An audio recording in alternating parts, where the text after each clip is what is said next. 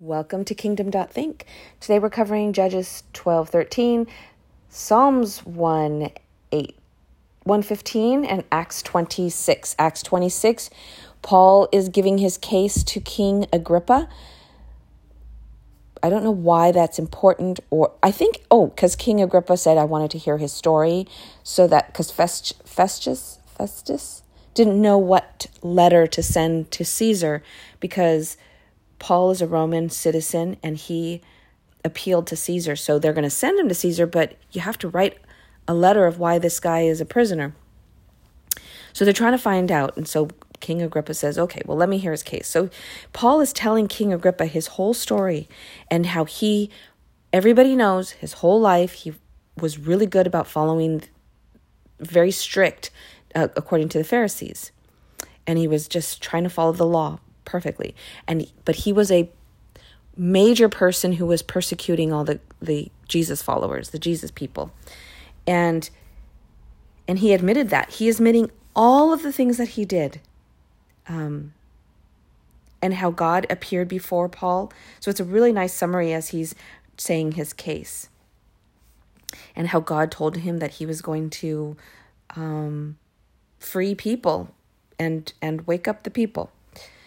So King Agrippa was really impressed with his speaking, but he did say, do you think that you're going to be able to persuade me to be a Christian? And I believe this is the first time they mention the word Christian. I don't remember exactly, but it seems like that's the first time they mention it. Prior to this, they were called the Way. So they were called other things.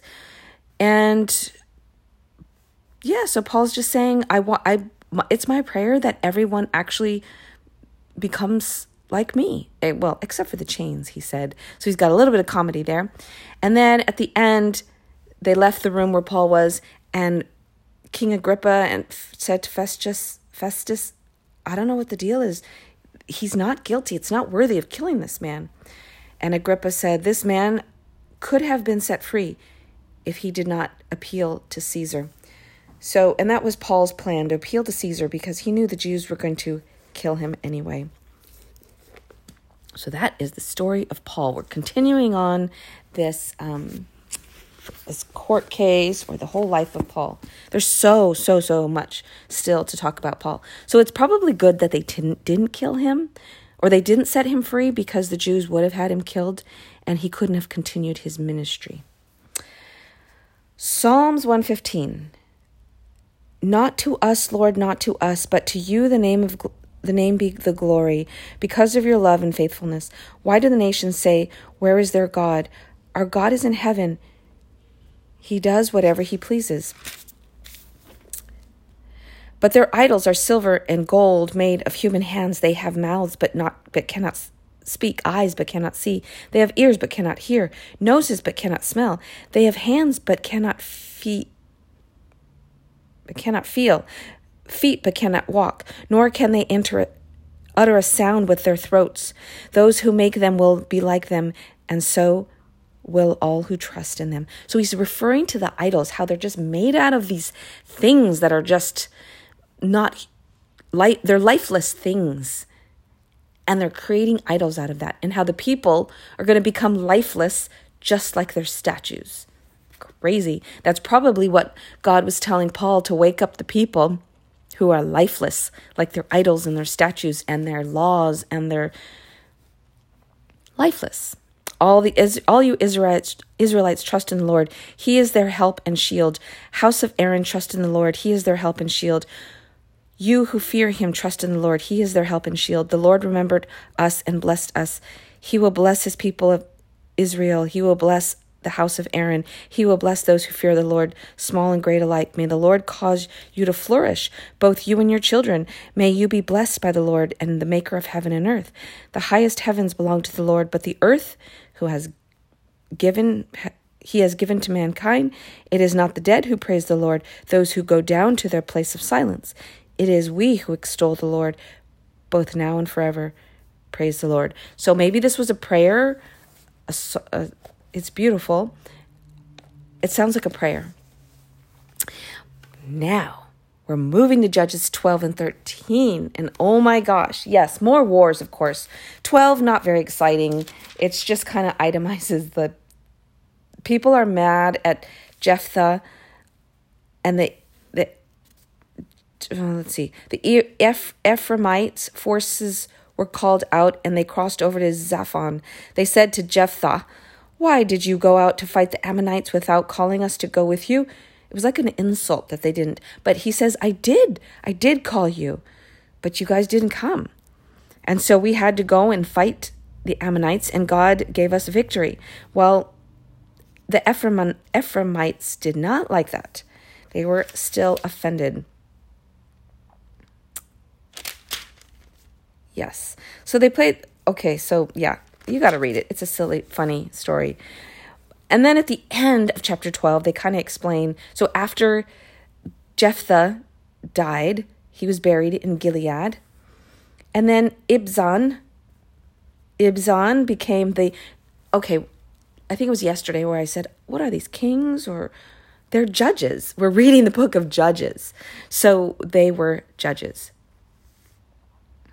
And these judges were raised up and appointed by God. So they were set apart people that were raised up. And the next one after Jephthah was Ibzan, and he lasted for 7 years. Then he died. And then there was Elon, who led for 10 years. And then Abdon for 8 years. So funny. Okay, here's the exciting part. I didn't think that was very exciting. Chapter 12 did not seem very exciting to me. But chapter 13, we get an introduction to Samson. He's not quite born yet, but an angel of the Lord appeared before a woman, and her name was a certain man of Zorah. Her name, I don't see her name, but she was the wife of Manoah. Manoah.